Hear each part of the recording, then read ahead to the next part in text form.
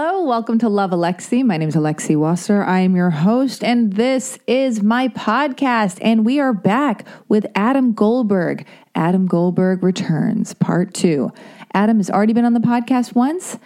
He came back again, and this is Part 2 of him revisiting the Love Alexi podcast. My goodness, I love Adam Goldberg. Let's face it. The man is practically my brother from another mother. I don't see him nearly enough, but when I do, we have these tangential, wonderful conversations. You know him from Friends, Deja Vu, 2 Days in Paris, The Hebrew Hammer, Waking Life, all the stuff. I said it last week. IMDb the guy. The guy's done, hasn't he done enough? Why do I have to fucking validate his existence? He's already done that for you and himself. Anyway, we talk about so many things. Now, let me tell you, if you listened to last week's episode, it's a herky-jerky, fun, erratic, but none of those words to describe the podcast are meant in a negative way. It's a slice of life. As I said before, I'll say it again. It's a lot of stuff is going on. Wonderful, gritty, real, like life. Lots of stuff happening. We talked to Adam's wife, Roxanne Daner. She's a great musician. She's a graphic designer. She has a flourishing business. She's a wonderful mother of two, Sunny and Bud. She plays violin. She sings. She collaborates on so many things with Adam Goldberg. Adam, I've got to stop saying his full name. It's too much. Anyway, so she was on the podcast last week as well. We had cameos from their son Bud and Sunny. It was fantastic. But we are back today because I left all my equipment over at Adam's house by accident. And he'll set up the context of the show. I don't need to, it's going to be very redundant anyway. But Adam wanted to, he had some more stuff to say. He wanted to make it clear how important and what a collaborative relationship he has with his wife. So that's kind of why we continued talking. When I went over to his house to go pick up the stuff I had left, like a bonehead. I can't believe it. I left my entire podcast life over at their house. Probably subconscious. Anyway, and this podcast episode, it's completely different from the last two times I've spoken to Adam. It's early. We're both tired. And it's so grounded, and it's just a conversation. It's like probably what you expect a podcast to be. Less of a slice of life and a bunch of things going on, which is fantastic in its own right. If you need a calm podcast, if you need a podcast like you expect podcasts to go, then this is your lucky day. And in this conversation, two people calmly talking with witty moments and interesting kernels of wisdom, knowledge, facts, and whatnot. You're going to love it. Okay, so there are a lot of fun highlights. This is like what I wanted all along. I was trying to get to the behind the scenes of, kind of 90s. Was it late 90s, early aughts filmmaking or whatever was going on? Anyway, Adam, there are upbeat, loving, casual, not mean-spirited mentions of people like, Julie Delpy, his ex-girlfriend, who we made 2 Days in Paris with. We get the behind the scenes of what happened during the making of 2 Days in Paris. Christina Ricci's name is brought up, Natasha Lyonne's. We talk about Sundance and film festivals and just like the making of projects, whatever. You get a cool behind the scenes glance, peek behind the curtain. We pull back the veil of Adam Goldberg and what he's experienced in his life. This is the closest you're ever going to get to him, okay? You're probably never going to meet him. Never. Why would you? He doesn't want to meet you. You're not going to meet him. Just kidding. I'm not trying to be mean-spirited. Anyway, I'm just very excited about this episode. And after you hear this, you'll feel like you know everything about Adam Goldberg. And that's already a lie. But anyway, you guys, side note to side note, I'm going to push that to the wayside just for a moment. We'll get back to it. We'll put a pin in it, as they say in showbiz. I am ecstatic. I am reeling. I'm not on Adderall right now. I've never been into Adderall. I've tried it before enough to know I don't like it, which is like twice. Anyway, I'm not on it, but I'm talking fast and furious because I'm going to London and Paris tomorrow. Tomorrow is the day.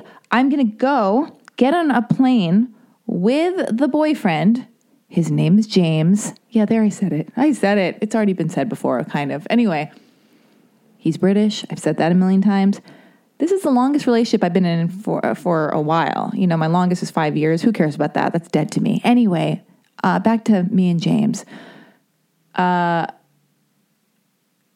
getting on a plane. We're going to London. I'm going to meet his family. We're going on a trip. It's going to be over 2 weeks. We're going to Paris for a few days. We're going to drive up to where his grandma lives, where his mom lives, just like 2 hours outside of London. None of your business. These are details that are I should tuck into my heart and keep for myself. But I'm just excited. Yeah. So as I record this intro, while I'm speaking right now, you know, my bedroom is a mess. There's stuff all over my bed. What I'm going to pack. Things are just strewn every which way. And I'm very excited. He's planned out the entire trip, not in a controlling weird way where like I have to be afraid of him because he's like a monster or whatever, because in a different way, because he's a gentleman. And he was like, do you want to do this? How about this? Blah, blah, blah. He knows what restaurant I've really been wanting to go to in London, this restaurant called Sketch. So we're going to get off the plane. Oh, and I am just very excited. Don't worry. The actual episode of me and Adam speaking, a lot more grounded, a lot more calm and mellow. But this is the frenetic portion of the show.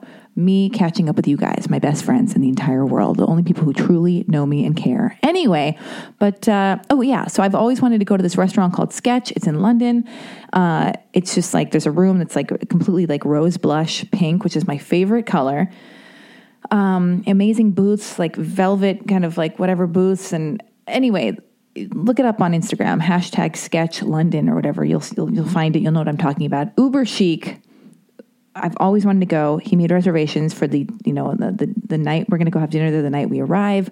We have plans to go see Mary Poppins because I really want to see that. We're going to he booked the train rides. What else are we going to do? We're going to go to lots of museums, and when we go to London, Paris, we're going to go to the Pompidou, and we're going to, anyway, just lots of fun stuff. And we have dinner dates with all of his friends in London that I've never met before, that I'm finally going to meet. So like we have plans. There's a whole itinerary. He even emailed me his Apple Calendar, so now we're both on the same page in it. So I have all the info at my disposal. It says Alexi and James's Christmas vacation. It's just like, he even looked into the fact that there are riots happening in Paris and what days those tend to be happening and how worried we have to be. Like, I am dating a wonderful person who we have the same taste in things. So like, it's not like, he's strong-arming me to go to museums and hang out with people or do things I don't want to do. Everything has been beautifully planned. He's, it's just so nice when somebody pays attention to what you like doing. They listen to you, they hear you, they put it in the back of their mind, and then they plan accordingly. We just had our 9-month anniversary. Yeah, I'm still talking about this shit. We just had our 9-month anniversary. And ever since the Zoloft kicked in, and I've been less of a nightmare, still sometimes a nightmare, but less of a nightmare, way less of a nightmare. The Zoloft has kicked in. It's been about 5 weeks now. It's been 5 weeks now. And it's insane how similar I am to myself, but the horrible suffering that was overtaking me is gone. Side effects, I've not noticed. I was a little bit sweaty sometimes at night. I had like night sweats, but that happened like 3 times. Not happening anymore. I'll keep you posted. None of your business, but I'm going to tell you anyway. I'm still having orgasms, which is good, but I was like concerned about that. I was like, oh my God, is this very low dose of 25 milligrams of Zoloft going to take my orgasms from me? Because I'm a very sexual person. But anyway, what else? Any other side effects? I did notice my legs and feet when I'm falling asleep, this has been happening for like 4 days in a row, have been aching and tingling and feeling like they're going to flinch or like twitch. And then I looked it up because I was like, oh, fuck, this seems like problematic. What is this? And I looked it up, and all the things I'm describing led me to something called restless leg syndrome. Have you heard about this? Email me at dearlovealexi@gmail.com if you have any thoughts and feelings about any of this. Particularly pertaining to restless leg syndrome, because this is worrisome. Anyway, when I get back to town, if it still happens, when I come back home from the trip, if it's still happening, I will go to a neurologist. And they're like, oh, that's this. And I read like, oh, what are the possible side effects? I mean, what is this caused by? And it was like caffeine, antidepressants, but I'm wondering, I'm on such a low dose. But anyway, I'm just really trying to pay attention to myself. But anyway, but I've been very happy. Let's zoom out. 5 weeks into it, the Zoloft has kicked in. I'm no longer stressing out and freaking out and spiraling over. Oh, by the way, this is not a paid advertisement for Zoloft. Okay, it's really not. I'm actually like also want to say I don't want to like advocate for like antidepressants too much because I've only been on them for 5 weeks and I have no idea what all the side effects are going to be or how it's going to feel to get off them because I do plan to eventually get off of them after 3 to 6 months. Anyway, I'm just trying to do this experiment. I'm framing it as an experiment. You got to give them a chance to see what happens, what they're capable of. And I'm only trying this one. Anyway, but yeah, I haven't been, I hope I don't like freak out when I taper off them, but I'll tell you about that later too, as it goes. This is where I'm at now. Yeah. I was at this point before where I was like, just like little things. I would just spiral. I was like having thought loops, being like, just reading into things, creating false stories that didn't exist, just like stressing out about everything. And I couldn't get my life done. I was just like staring at the ceiling, being like, oh my God, just like looking at Instagram, just going down wormholes and like freaking out and being unhappy and not trusting. And anyway, and it would just like manifest in me like just a lot of unnecessary arguments or questioning of my relationship. And now I'm like, oh, like I'm not doing that. And I'm happier because I'm like living my life. I say goodbye to him and I don't freak out. When am I going to see him again? Like, this is so lame and embarrassing to admit this, but I'm sure if I've gone through this, other people, male or female or whatever you relate to, you've experienced it too. The very personal is very universal. Anyway, but he would leave and then I'd be like, oh my God, like he hates me or what's really going on? Or I didn't really think that, but like, I just would like obsess and panic and worry and create these fake stories and make him out to be this person that he isn't. And now I'm back to who I was when I first met him, who I was before I met him, where I'm like, I got a lot of stuff to do. What? Like, I'm happy to be alone. Like, bye. Okay, bye. We had a great time. Fantastic time. Okay, now I'm going to watch all my shows on Bravo. Now I'm going to write. Now I'm going to do my podcast. Now I'm going to read a magazine. Now I'm going to do all my stuff, go on a walk, hang out with my friends, yakety schmackety, do, meditate, do whatever I need to do. And I'm loving doing these things. I'm okay. I'm like a whole person again. And it's like a person I used to be. So here I am again. Nice to meet you guys. Nice to see you. So what a fucking relief. And it's the mood change, my energetic shift, now that I'm not like, you can't see my face, but I'm like, now that I'm not like panicked, anxiety ridden, and just kind of clenching like everything. My whole body was like seized up and just like, I just wasn't happy. And now that I'm happy, it's interesting. I went to see my dentist because I had to get like a checkup and I hadn't seen them in like, 4 to 6 months. And the whole office was like, wow, you seem so chill. And I was like, who, me? Me? Chill? Unbelievable. Because nobody describes me as that ever. I am a very like neurotic, wound up sometimes person who thinks a lot of thoughts and has a lot of feelings. I'm still that way. But I was suffering before. Anyway, and they're like, yeah, you seem so happy. And my friends are saying it and just like people, it's like a ripple effect. And it's like, I had an audition the other day for some CW show and that was exciting. And I just wasn't nervous and I was happy and I had a great time and I coached for it. And I didn't bring any spirals into the coaching session or like prior to the audition. Usually I'm like just freaking out about my relationship, overthinking. Somebody just slammed a door outside of the studio and I am livid. I guess that negates everything I'm saying. But I have a feeling there's a leaf blower about to be turned on outside and more doors to be slammed in a moment. And that doesn't work for me. Doesn't work for me in the Love Alexi podcast. That doesn't fly here. I'm trying to share my life with you guys so we can get closer. Yeah, so it's just interesting how like when my energy shifted and I got lighter and was kinder to myself and not making myself suffer, people come towards me. People are nicer. Their facial expressions are different. They can feel the energetic shift. It just makes everything nicer. My boyfriend, who was already loving and kind and reliable and consistent when I was, moody, while I was being moody and having my moment, my anxiety, whatever I was going through, he was already lovely. But I would still come up with reasons to be upset. I would be like, oh, well, are you really, I would compare like the beginning of our relationship to like now and be like, you used to hold me tighter, or we used to kiss more, or do you still like, are we like getting too, is it not as good as it was at the beginning? And now I don't feel that way, and I'm happy, and I'm just being kind to him, and I'm like seeing him for who he is. Like my eyes are open. I'm not scared of losing him. So I'm not trying to like hold on so tight and panic.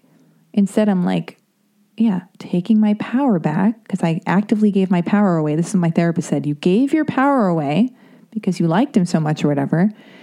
And then when you give your power away, this is for everybody. When you give your power away to someone, it's horrible. You hate them. You want your power back. You're like, so I think that's what I was doing. I was like kicking and screaming, like trying to control everything, trying to make a problem to like, so I could end it to get my power back. And like, Jesus. So now I don't want that. Now I feel powerful. I've taken my power back, and he has his power, and we were just two whole people living our lives, and he's coming towards me. He's being even more loving if it could even be possible, because he's happier. And there's room for him in the relationship now too, because I'm not constantly, and by the way, I'm not perfect. If he's listening right now, he's like, wait, what about that moment we had yesterday at Target? Anyway, how dare you? Okay, I'm a work in progress.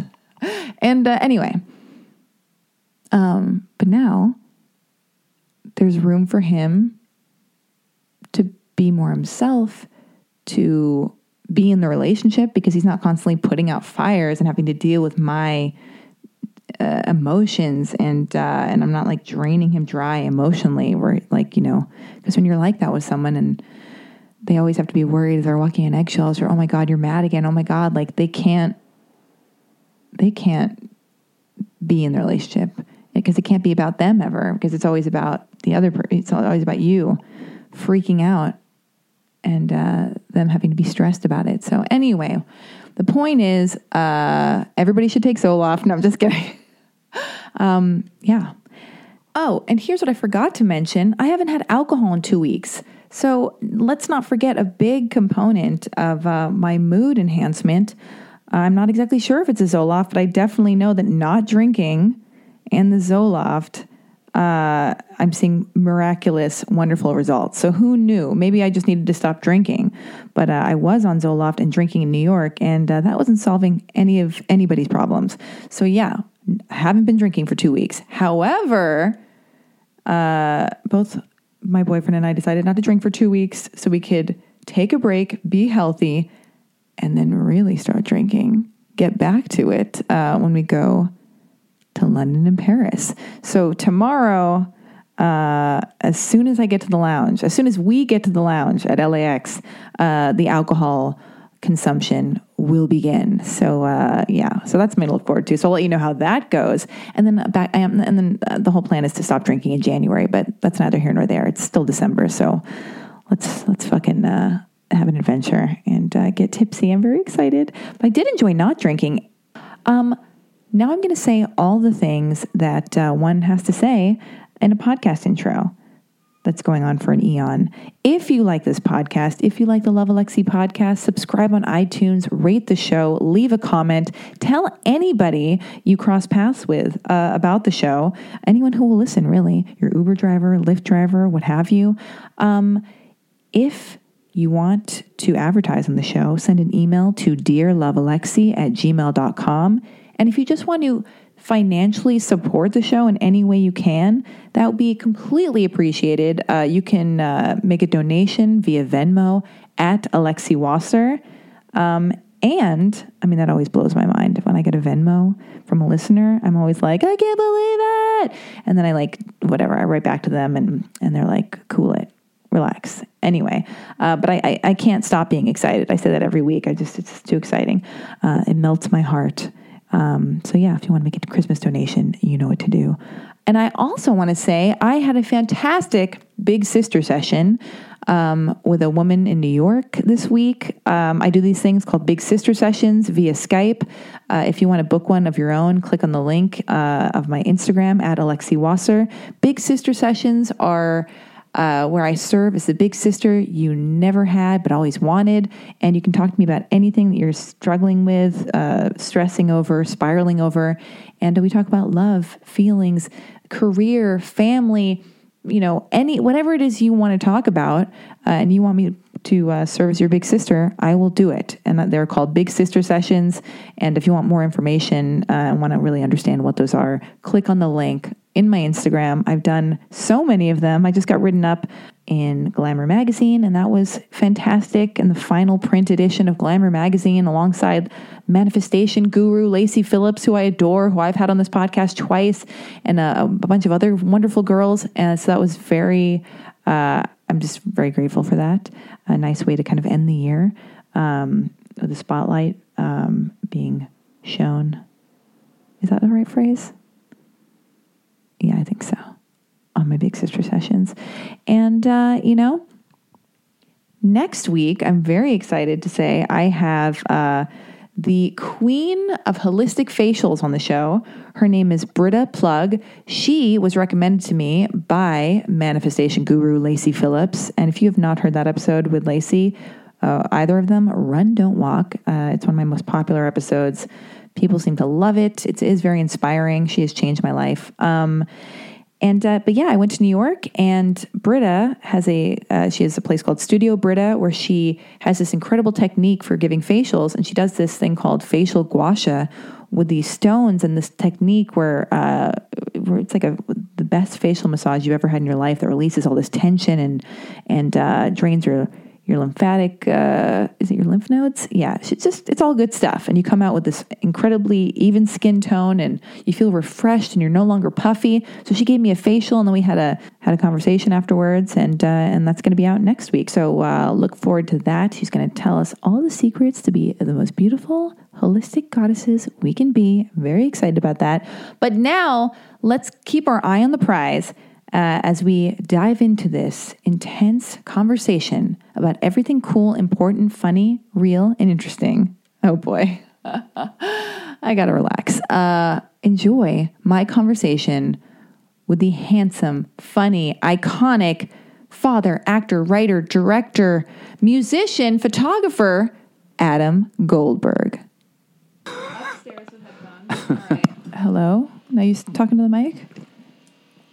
Are you going to say that this is part 2? This is part 2. But I mean, in other words... Oh, how I'm going to do it. That's what I was going to, start the show off with it, maybe. No?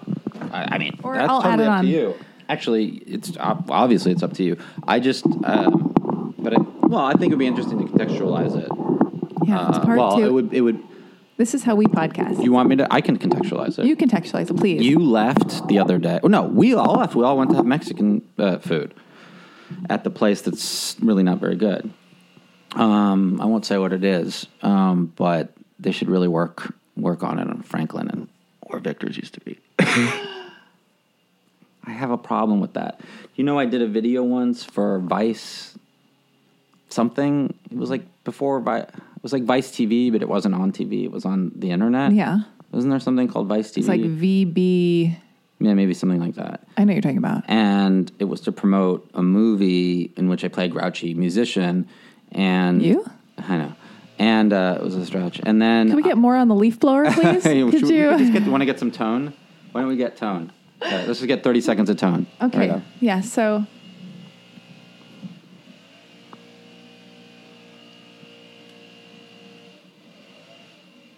Okay, you should be good. So just lay that under the entire, however long it's going to be, an hour or so. Yeah.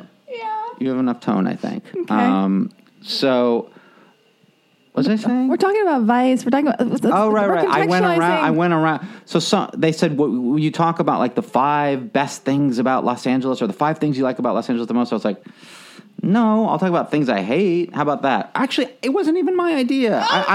No. That was the thing. I was suckered into doing it. It wasn't like, yeah, right. I wasn't even that negative a human. It was just that they thought it would be funny, or the director thought it would be funny if I somehow tied it in to the movie by being really grouchy, but I wasn't playing the character. It was me, Adam Goldberg. So I go around. It's of all the little things I've done, music videos I directed, or video, whatever, little stupid online video. It's the only thing that ever went quasi-viral. And it wasn't mine. It was because it was under the, But even when I've done things for other, nobody cares. And in this case, of course, it goes basically viral, and all these other blogs are talking shit about me because I'm talking shit about things in Los Angeles, some of which were clearly a joke. Like I went to my friend Greg's house, who's one of my best friends, said that was one of the worst places in Los Angeles. We staged this awful interaction, and he begins singing opera. But they cut all of that out. So it's just me going from restaurant to, so I go and I talk shit about...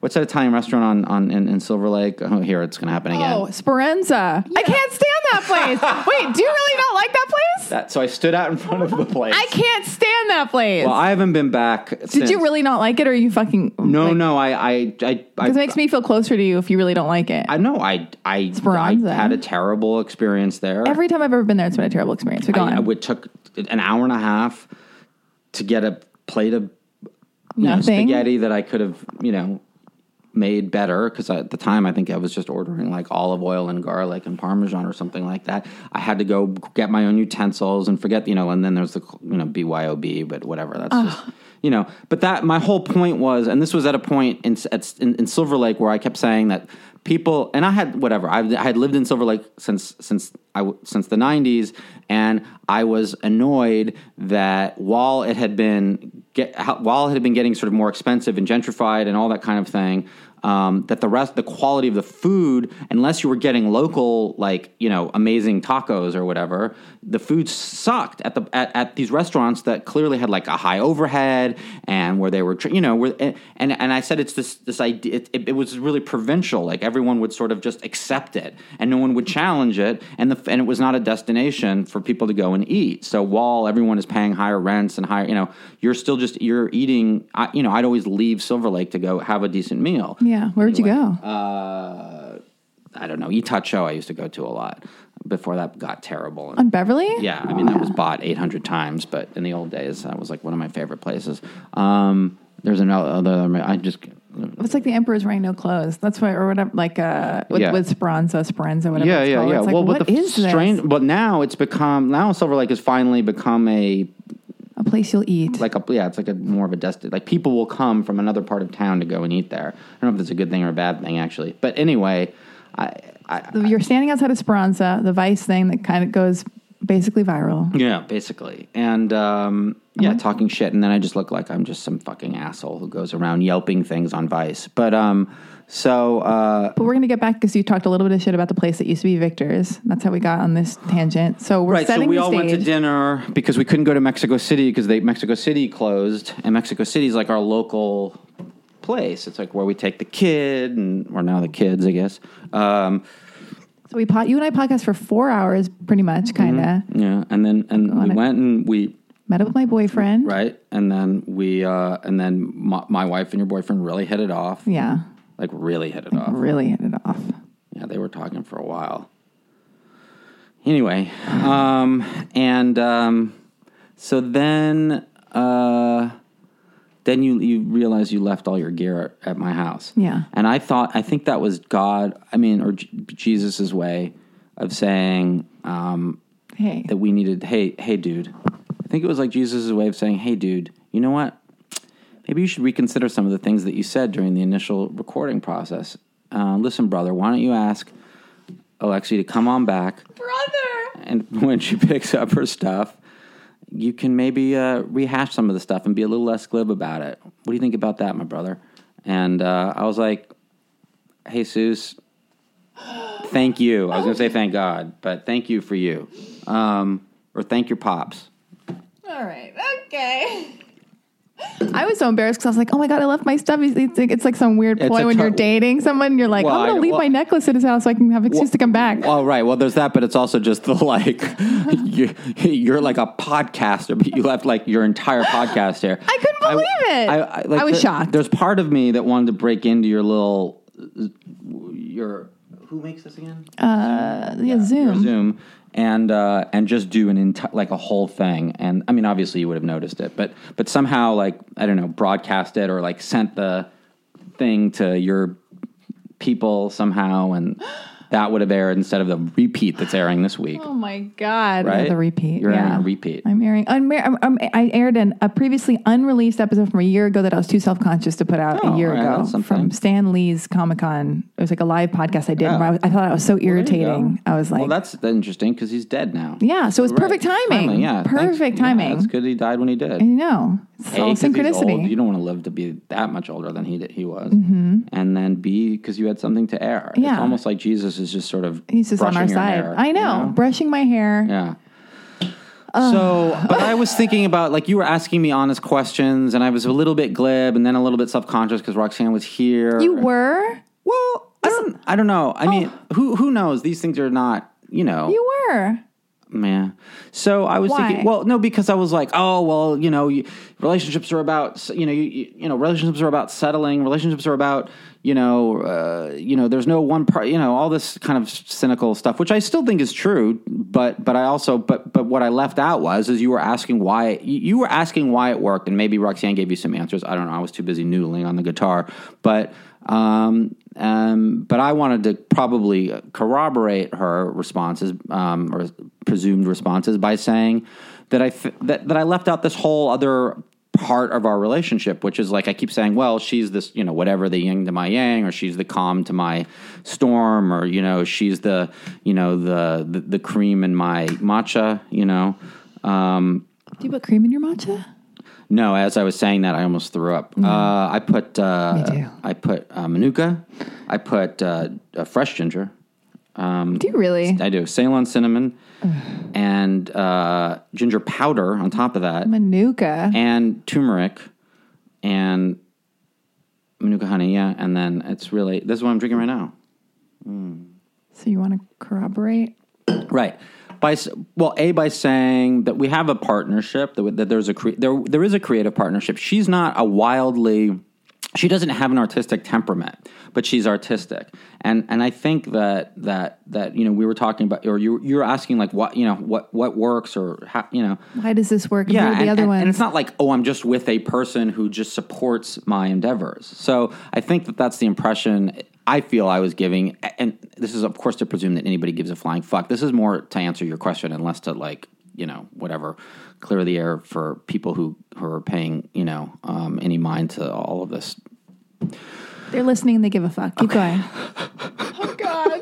Keep going. This is great. You're righting the wrong. You're so thoughtful and lovely. I thought when I got that text from you saying, like, oh, it wasn't as, as clear. I wasn't as clear as I could have been, and we're collaborators, and she's not just a support system. I was like, oh my God, what a thoughtful sweetheart. So don't stop.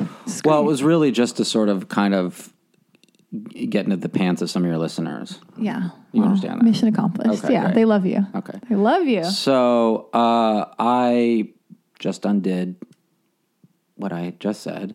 Now let me undo that by saying, so quite literally, we collaborate. Roxanne has played on every record that I've made except for one. So she's a violin player, not by trade. She's a graphic designer, but she plays violin, and she sings.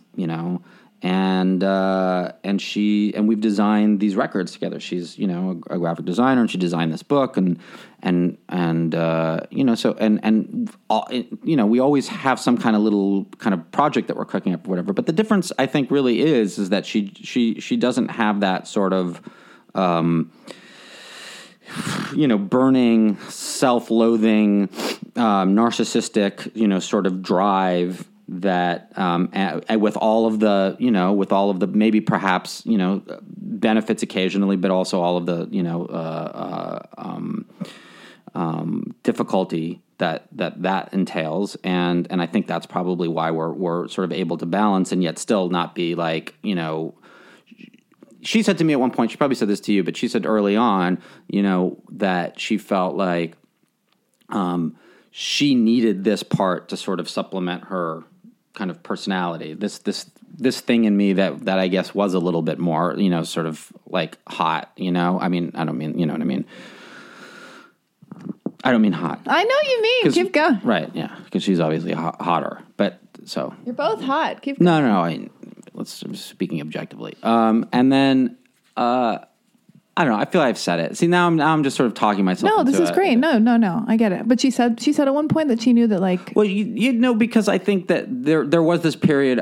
We split up really early on. Like a month in. We mentioned that a month in, and I was feeling like I couldn't commit and blah blah blah, and I was questioning the relationship, and I think, and sort of saying like, what, why are you even like with, like, there must be, the classic, there must be something wrong with you kind of thing. And she's like, no, this is a part of my sort of personality that's sort of lacking. And it sort of, and it's like basically fun for me. It kind of, let's see, what's a better way of saying it than completes.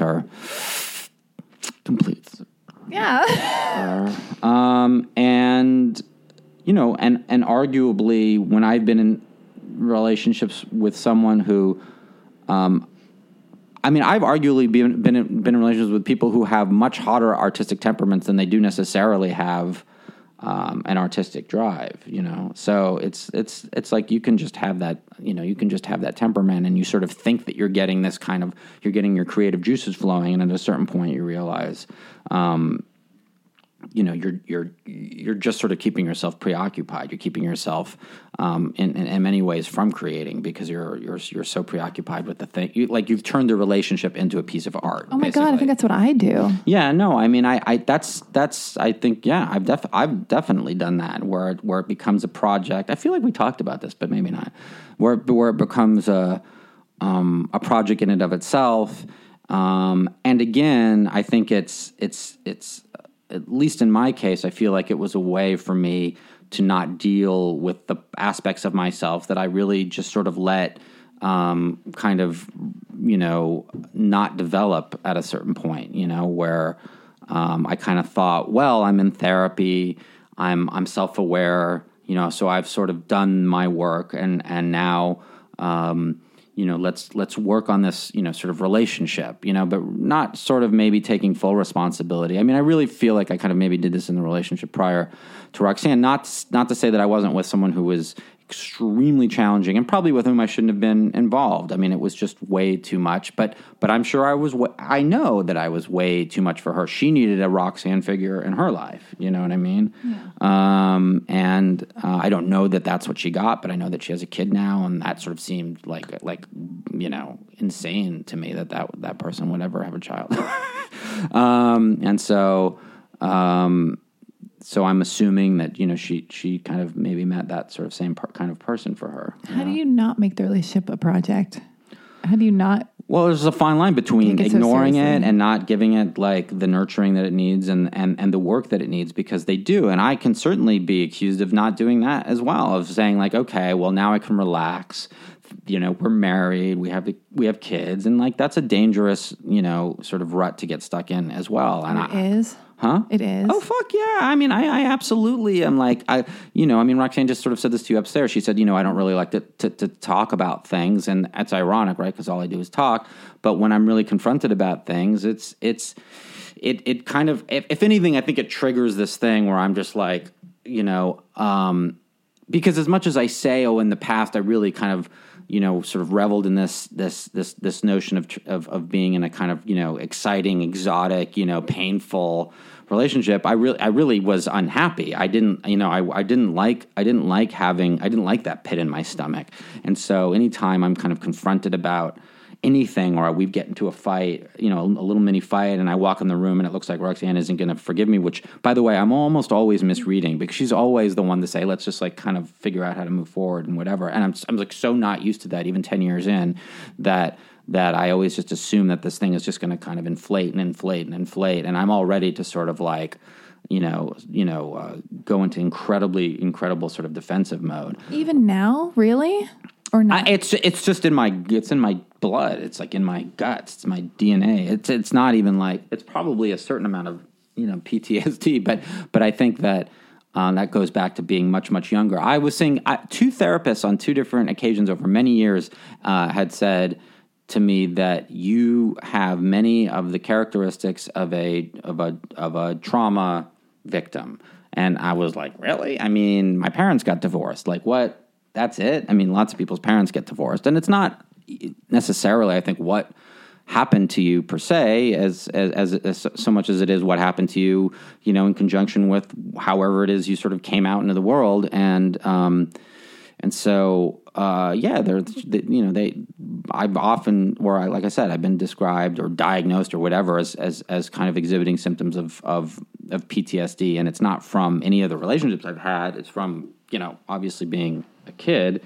And then, I'm an easily triggered person, right? So whether or not I'm in, it's only because I'm in this like relationship with this. You saw the way that Roxanne was talking about, relationships upstairs. I don't, just off the record or whatever. It's just she has a much more sort of like kind of open and understanding and calmer, sort of.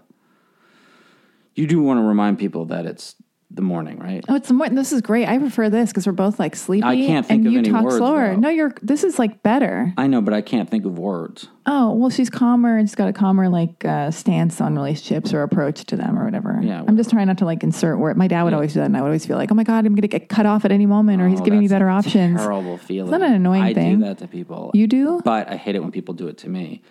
I do it to people too. It's like I learn the behavior that I don't like. Yeah. And I do it. Of course. You did that on the phone with me. You were so great because you were starting to do that and you were like, oh, I'm not letting you finish. And that was like so lovely. Well. But you and I both move pretty fast. Yeah. I like to think that I'm self-aware enough to catch, it's like you're going to be who you're going to be. But if you can just insert the self-awareness, it really goes a long way into sort of preventing you from being like I just dealt with somebody, we didn't talk about it, but you saw me emailing this person when you showed up the other day. Yeah. Someone I just worked with like really briefly, not acting related in any way. And, it's like how, this guy's, I don't know what, in his 50s. And it's, how is anyone this like not this unself-aware? How can you be that short, terse, ultimately offensive, insulting, bitter, this guy, and just not have any idea. Like, I know I'm those things. Yeah. Do you know what I mean? Like I'm not saying that redeems those characteristics, but at some point, like people always say, like, well, what's the point of even engaging a person like that? Why are you even writing an email? Just get out, extricate yourself, and just move on. And I'm like, well, because maybe they'll not do it to the next person. And they're like, well, this person is 50-some-odd years old. That's it. They're not going to step away and be like, oh, man, that Adam really had a point. But I do that. In fact, he said something to me where I was like, but, yeah, anyway. Yeah, that's the one fucking thing I'm really thankful for in terms of my personality. Self-awareness? Yeah, there's got to be a better word for it. But being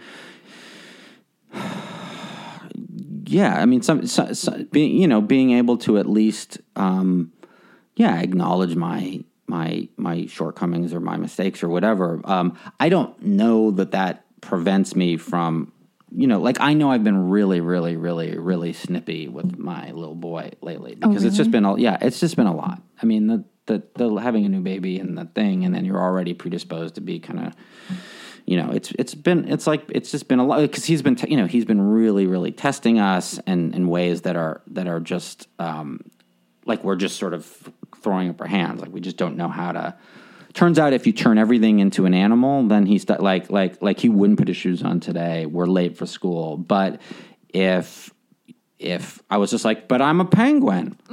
and these are little penguin flippers, and you're a baby penguin. Don't you want your flippers on? He goes, oh my God, what a great tactic. Well, it's in this fucking book, dude. Oh, I saw that on the table. How to talk to kids so they'll listen. Yeah. So in that book, they're like, don't skip ahead to chapter 3, don't skip ahead to, and we were just having this conversation about how bad I am at reading. So if you look at the book, you can see exactly where I stopped reading because in the bathtub, because the pages are wet up until a certain point.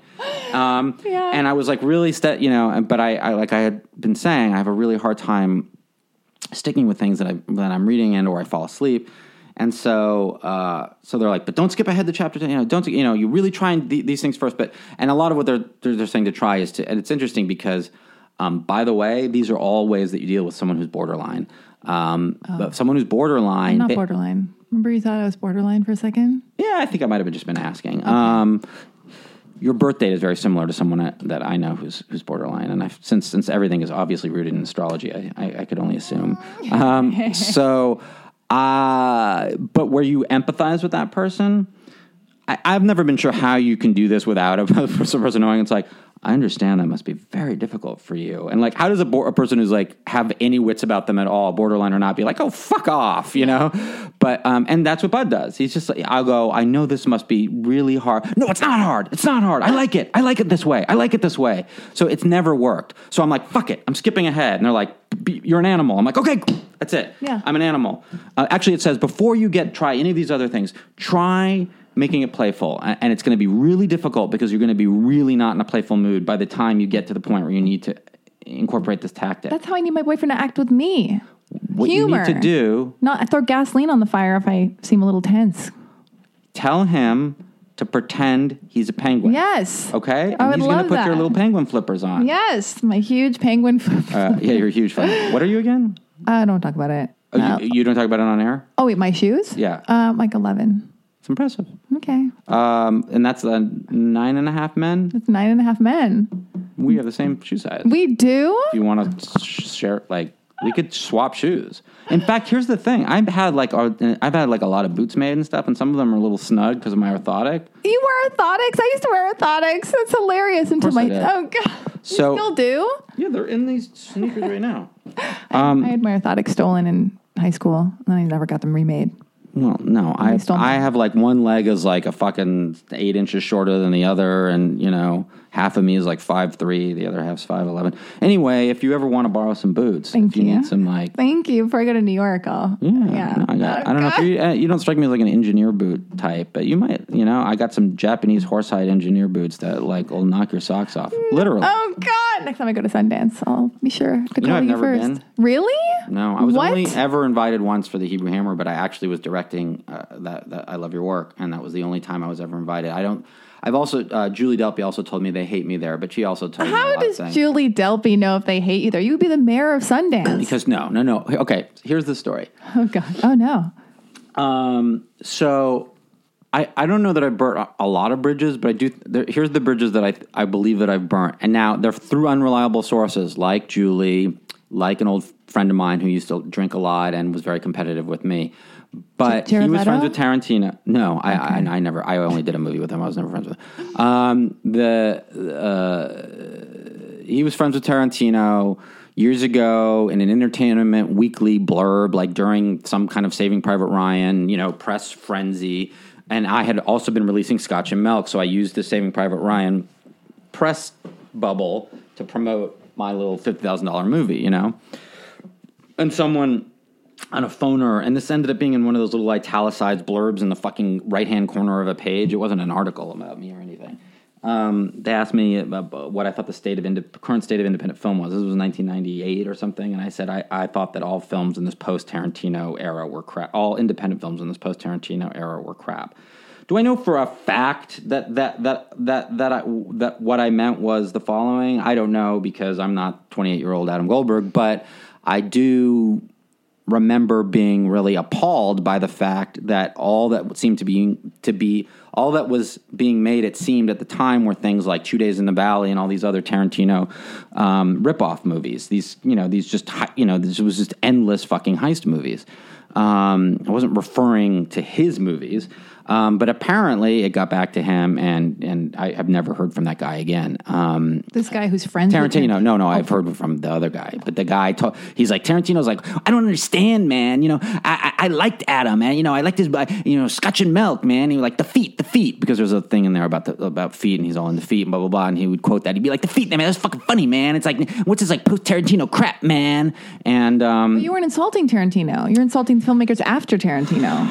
And you didn't even really mean that. Yeah, I mean, this also at the time, you would have had to have been 18, 19, 17. Not you. I mean, one would have had to have searched high and low to have found this, because it wasn't like the internet was really a thing then. So someone was sending you scraps of every place your name appeared. It wasn't an article about him. It wasn't even an article.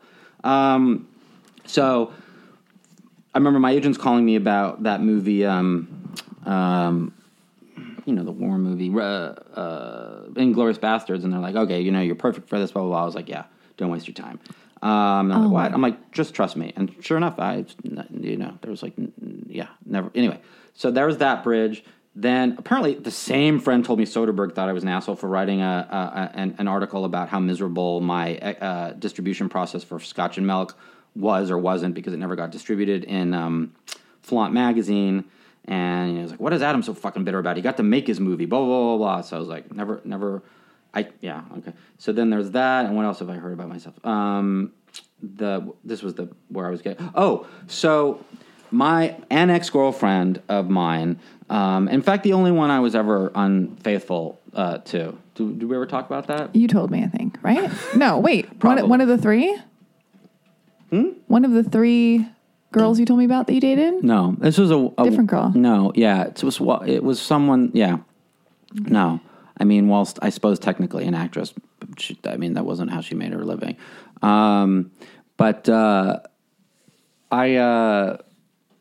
It was just whatever. It was in my late 20s. The point is that at one point she moved. I was kind of living with her, and across the hall from two guys, actually. One who's now a director I just worked with, which is hilarious. This guy, Chris Fisher, and then another guy, and I just won't say his name, but it's easily Googleable, I guess. I don't know what the difference is exactly, but it makes me feel like less of a scumbag. Was a guy who was a screener at the time for Sundance, right? So you'd go in there, and this is when everything was on tape, and you just see these Sundance submissions all over the fucking room, right? So at the time, the only thing I had made was Scotch and Milk. Scotch and Milk didn't get in the Sundance, but it had nothing to do with them. They weren't in charge, whatever. One day, I remember seeing this dude and Chris passed out on the bed with the screener playing, and I always thought that was I don't even know why I'm telling you this. Nobody knows about this. I mean, like I always thought, it's just funny because it's almost like a thought crime I committed, because I never did. I didn't take a picture and I didn't blackmail them, but the thought crossed my mind. If I ever wanted leverage, this would be interesting. Anyway. Neither here nor there, really. Wait. So the thought crime was they were watching a screener, they didn't finish, they fell asleep. Yeah, and that's fucked up. And that's fucked up. And to the filmmaker, because I feel like I took a picture. I think I took a picture, but this is to the filmmaker. But this has nothing to do with anything, really. I just started to notice that films I was making, like I Love Your Work, weren't getting into Sundance or whatever, or even films I was in. And although, like I said, the Hebrew Hammer did get in, but it was a midnight screening, and whatever. That's great. Yeah, I wasn't there. I couldn't go.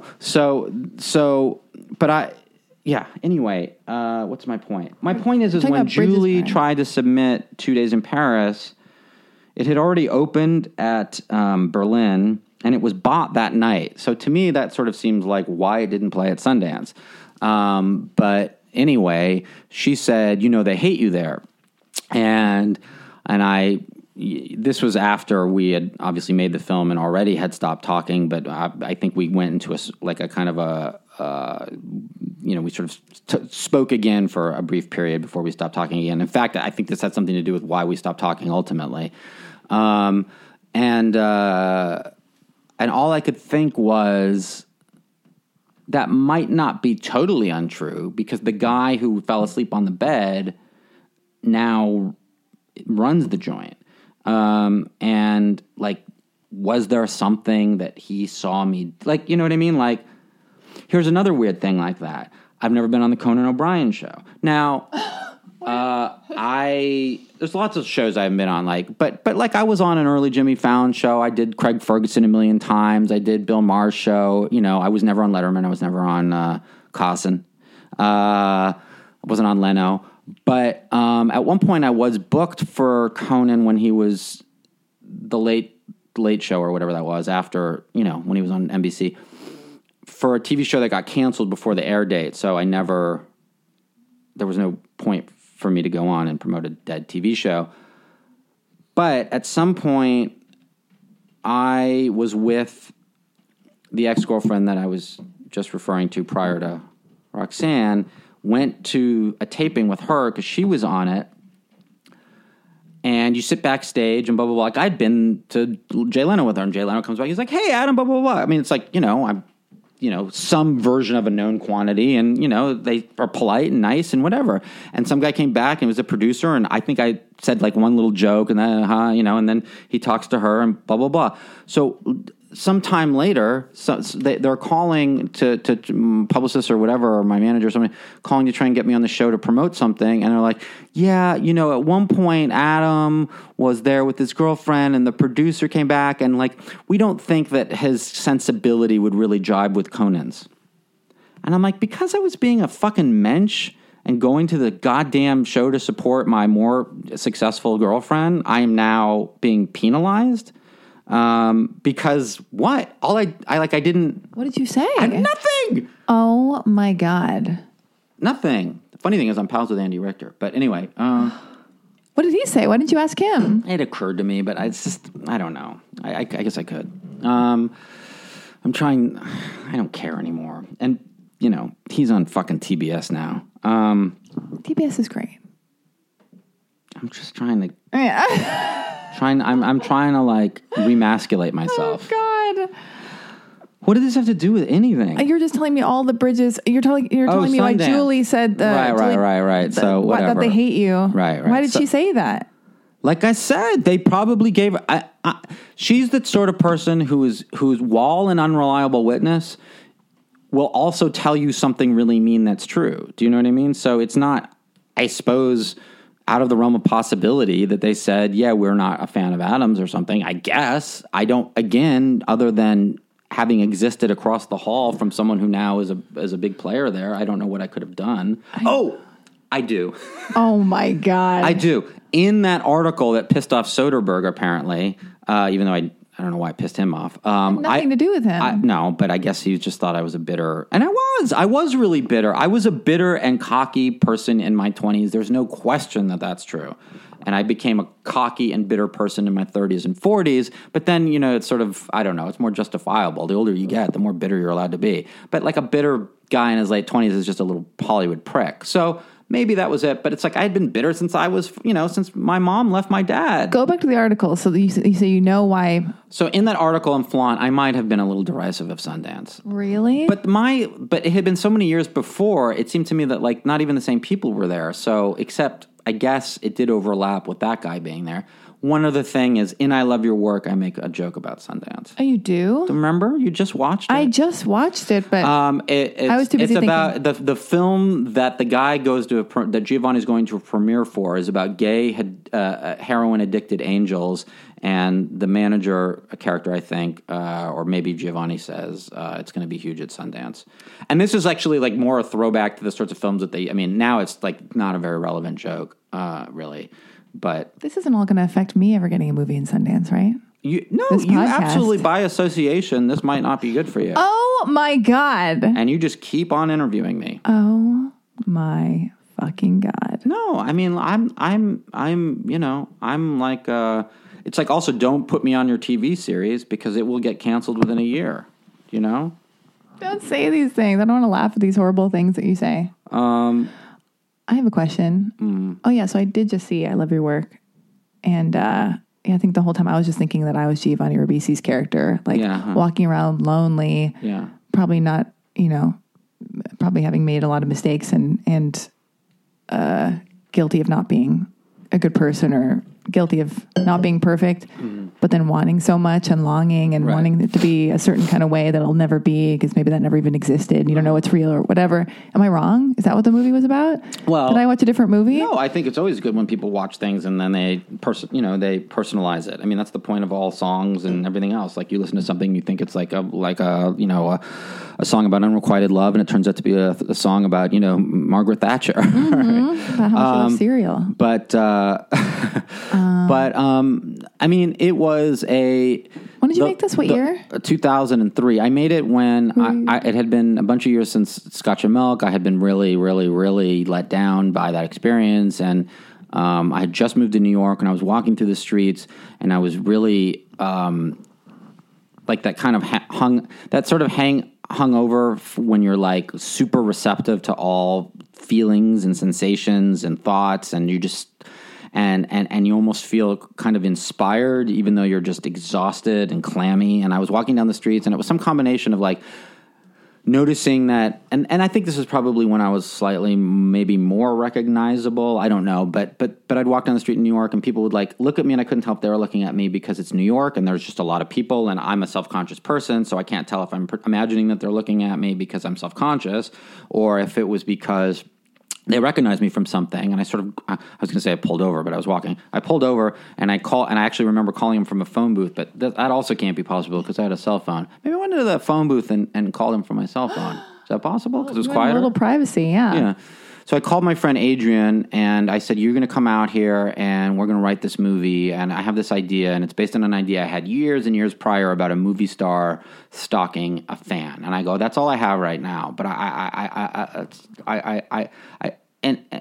essentially the premise was, what if you took a guy who was not even self-conscious or lonely or whatever, but actually kind of schizophrenic, almost a guy who was a Mark Chapman type, but you made that guy, and he longed to be with someone who was really, really famous, and that's what you sort of have in this, and you sort of learn in the movie. And he gets that, and he gets that person, and he gets that fame, and like, oops. I mean, there's two ways. The more literal interpretation is that, what happens if you take a paranoid, nearly almost schizophrenic person and you put them in the spotlight? Sort of what does that do? But on a deeper and more emotional level, what happens when you get exactly what you want and you realize that's not what you want? I mean, that's really what it's about. And what he wanted was this simpler time where he's, doing laundry at the laundromat with his this sort of seminal, love of his life. And now he's with this, sort of like besotted, I say aging movie star played by Franca, but of course that's hilarious because she's only 30 in it. She's turning 30. Was it at all based on being with Julie while she turned 30? I don't know. Oh, really? And how far into the relationship? I don't know. I wrote the movie like on the heels of that relationship. And the funny thing is, I just started to go out with. I was with Natasha when I was writing it, and in some weird way, the Christina character was sort of based on what I was feeling with Natasha, which was ironic because we would later discuss how the early days of that relationship we were sort of both trying to be this thing that we really knew we couldn't be, which were like, the calm after these tumultuous relationships. Hers with, Edward Furlong. I mean, this is insane because I was like 100. And mine with, Julie. But of course, we were both equally, tumultuous and sort of unpredictable people. But trying to sort of be the anchor, in each other's lives or whatever. And, yeah. So all of that's in there. And how far into the relationship with Christina were you while you made that movie? I wasn't. You weren't? No. I mean, I met Christina basically through that movie. Yeah. Was that on purpose? Did you already know you had a crush on her and you cast her because you're like, I want to fall in love with this girl? Well, I mean, I had met her. Were you in a relationship while you made that? No, with her? No, with anybody. I wasn't. I mean, I'm not super duper proud of this, but she and this kind of caused some unrest, I think, while we were shooting. I kind of swore to myself. It was clear that there was something kind of flirtatious going on between us, but before we were shooting, and I really tried to sort of put the kibosh on it because I wanted to be like an adult and make a movie without making a movie about without being living art. I had already made, when I had made Scotch and Milk, I had been seeing someone, the woman I had mentioned to you before, who lived across the hall from the Sundance guy. It was about my relationship with my ex-girlfriend. I told you this. This is why I was like all into Jaglum or whatever.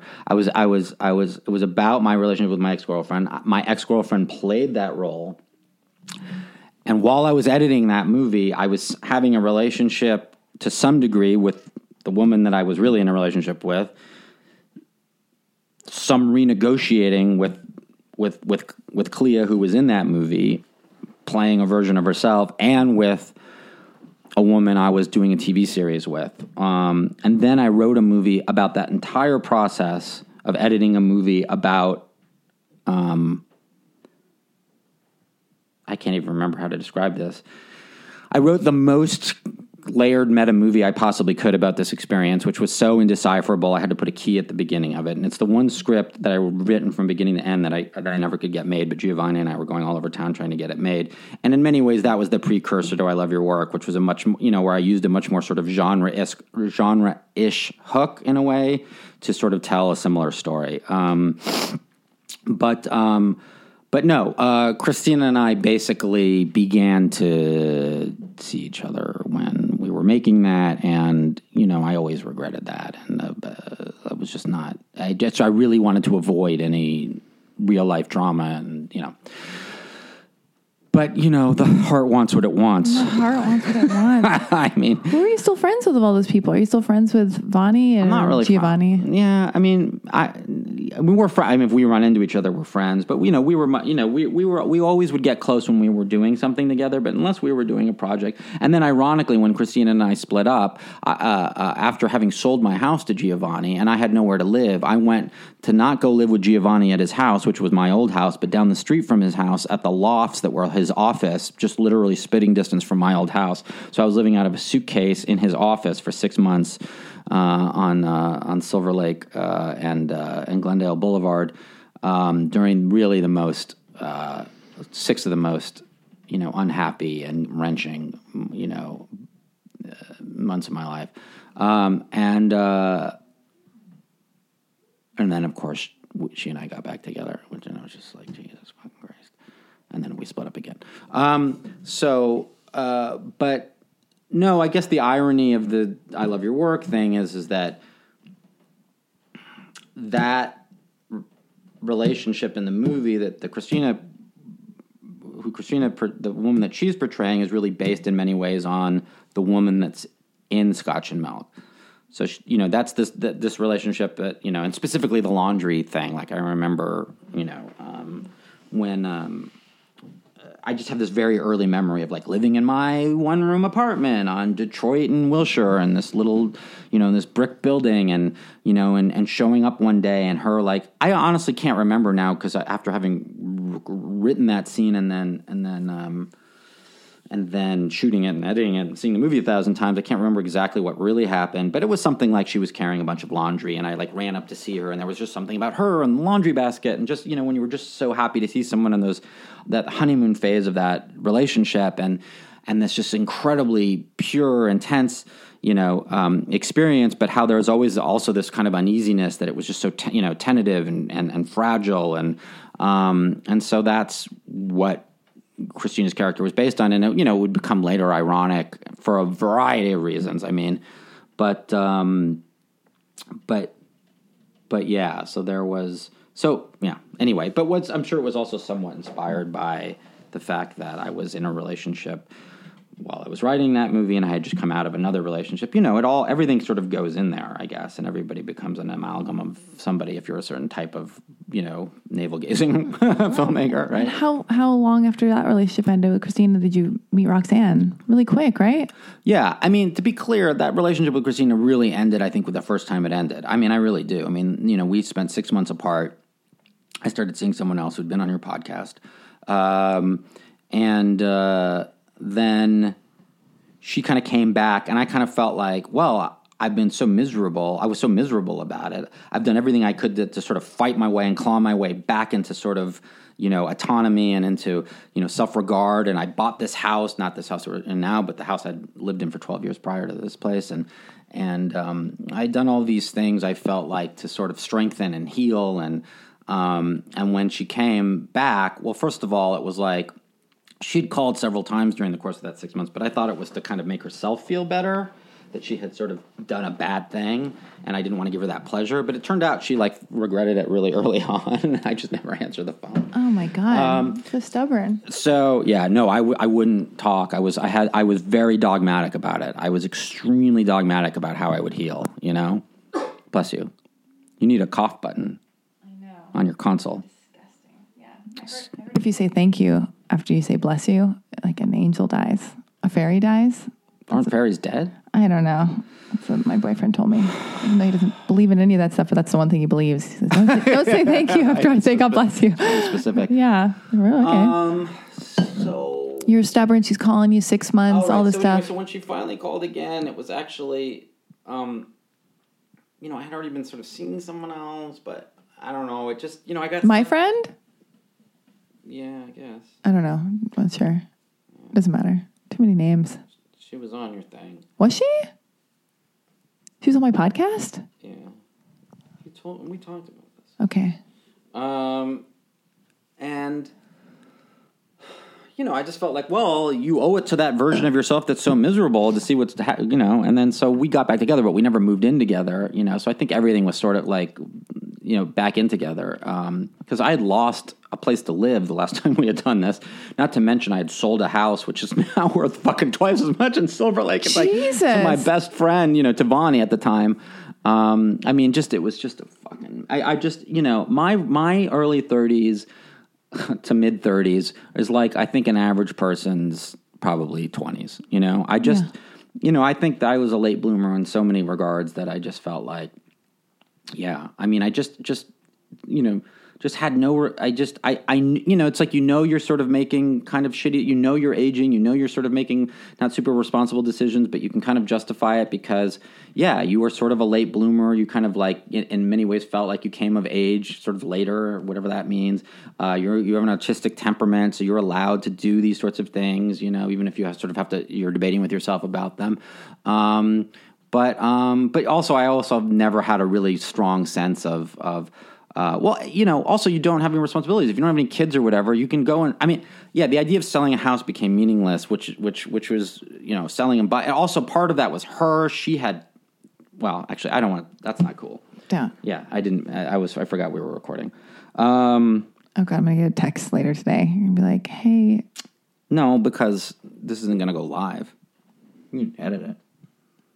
Do you already want me to edit certain stuff? You might get a text later today. Oh, I don't God. know. I'm going to just put this out in like increments. It'll be like, the other part will be like, Adam on the podcast, Adam returns. Adam returns. Then this will be like part 2 of Adam returns. Yeah.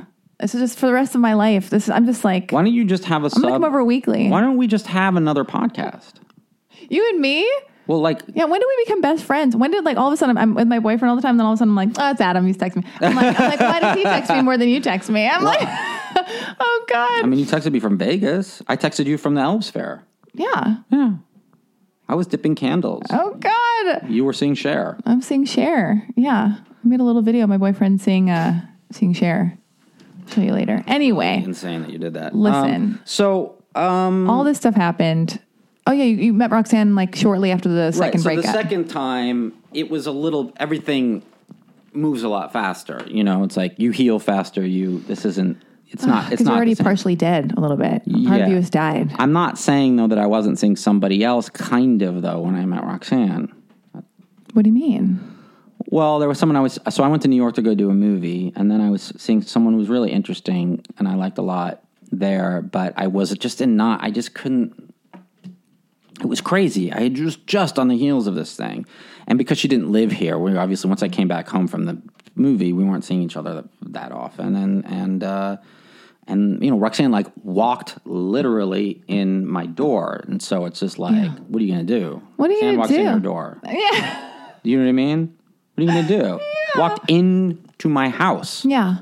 I sound like Cosby. Oh, God. No, you don't. I meant the way I was saying it, but now come to think of it, we all did get a little. I did not. Oh, God. No, she could kill me. Are you kidding? Oh, yay. Rip my head off. And now you're in this beautiful collaborative relationship with this angel face. You have 2 beautiful children. Yeah. 2 dogs. 2 barking dogs. A guy with a all leaf. over, totally incontinent. Totally incontinent. And diarrhea on the floor. Last night I was in the kitchen. I was like 12:30. I went to get something. I was like, oh God. I turn around and it's just all over the floor. Like we ran out of paper towels. I was using toilet paper. Like we have an incredible amount of toilet paper, which hardly any of us use. Me mainly because I have a Toto, toilet seat that squirts water up your ass. Oh, really? Oh, yeah. I mean, What, actually, when I Japanese go toilet? out of town, it's the worst part for me about going out of town is that I don't have that toilet. It's so hard on my butt. Nothing to do with that. Total left turn. What happened at the end when I watched 2 Days in Paris? They break up, right? What's the ending? I don't know. I think that. Can I just think. Oh, come. Oh, my God. No. You hate it? I liked it. No. Listen. We were working on that movie together. It's her idea. We were, but it hadn't been written. So we got together all the time. We would talk. I wrote the fucking synopsis. I'm not saying that You were broken up when you put this together with her? You guys were already broken up. Were you Here's the sleeping thing. together at all? A little bit? Making out? Something must have been happening. No, this is what happened. Is that, in fact, I actually went out on a date with one of her friends. It was actually the first time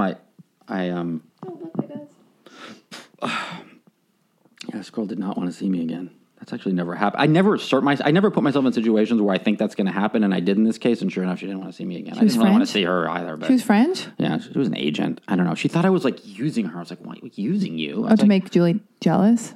no, but for like business shit, because I thought it was like, because I kept talking about this thing that Julie and I wanted to do. It's just like, anyway, this is literally one night. What do I care? We had sushi. Okay, so Synopsis. You guys write a synopsis together. no, so Julie, it was the second week I had been out of my house after Christina left me from the set of a movie by telephone, and I was a mess. And all of a sudden, Julie calls. Now, she had called in the past, but I would either like kind of ignore the call, or she would call and be like, hey, do you know somebody at Spaceland who can, because she was doing music too. She's like, do you know someone at Spaceland who can maybe hook me up? Or like, do you know a bass player? Or do you know, and I'd be like, it's like all she wants is like, but here I was just like, somebody's calling me. Oh, it's an ex-girlfriend. Okay. So I answered the phone. She's like, do you want to do, and she had mentioned this before, but she was like, do you want to do this thing where it's like you go to, we go and visit my parents and blah, blah, blah. And in real life, I was supposed to go meet her mom. Okay. So go back to the summer that we split up. It was the summer that I met Natasha, and I was living at Julie's house, though I still kept an apartment in Silver Lake, and I was supposed to go, we were going to move to New York together. She was going to keep her house. She owned her house. Apartment. I didn't have an apartment, so like in a house, renting a house in Silver Lake. Anyway, and I had just gotten the show called The Street, which was gonna it seemed like it was gonna be a big show, and it turned out not to be. But it was, I'm gonna move to New York, and I had been wanting to move to New York anyway, and Julie was all game to do that, although keeping her house, and so we were gonna rent this place, and I was gonna go. She was on location doing some movie, and then she was going to go to Paris, and I was going to go there from LA, meet her mom, who I'd never met. Her dad I'd met several times, and then from there we were going to go to New York, and we were going to stay there for the duration of the series or whatever. But I began to feel like I couldn't do it, and and to make a not nice story just shorter, I called her and I just said, I can't meet your mom. I don't think I can do this, basically. And so, in some ways I sort of thought years later, I was like, oh, I guess this is my comeuppance for doing that. I mean, my feeling was always sort of like with Julie, it was like, she's not going to be as hurt because she's Julie, she's gonna just, she'll find some, I don't know, she'll find somebody. It's like she's more in love with the idea of me, I don't know. It seemed like it would be fairly mutual. So anyway, was my point? Oh, so I never did meet her mom. So years later, when she called me and asked me if I wanted to do this thing, it would be I go meet her mom, and then she's really jealous because of something, whatever that movie's about. And it was like a thread of an idea. So, we got together, and then it would be largely improvised because, the way they made, I don't know really how they made those before movies, but, they were obviously collaborative. And, when they say written by, I know that they write pages out, but, it's all sort of developed, right, in conjunct with one another. So, in conjunction. I think conjunct is more like an eye infection, right? Sounds like it, yeah. I just don't want to miss a beat. Keep going. All right, so... So this is in the vein of those before movies, kind of. I don't really know. I mean, but all I know is that we're getting together, and she's like sent, we're talking, we'll do an improvisation, we'll record it. She'll send me some pages, and I'll say, and I said, look, I'll do this, but I really want a writing credit because, we're both. This is going to be heavily improvised, and I really need to do something that feels a little more mainstream. And that kind of seems like, as a writer, because the films I made and the film I was even trying to write at the time, it's just everything was just so elliptical and, inside of a thing, inside of a thing, inside of a thing. It's like I wanted to get some credit for being like able to sort of not just be, to be. It also seemed like a way to be a co-writer on a kind of a romantic comedy without actually, frankly, having to write a romantic comedy. Like, I didn't have any interest in doing that.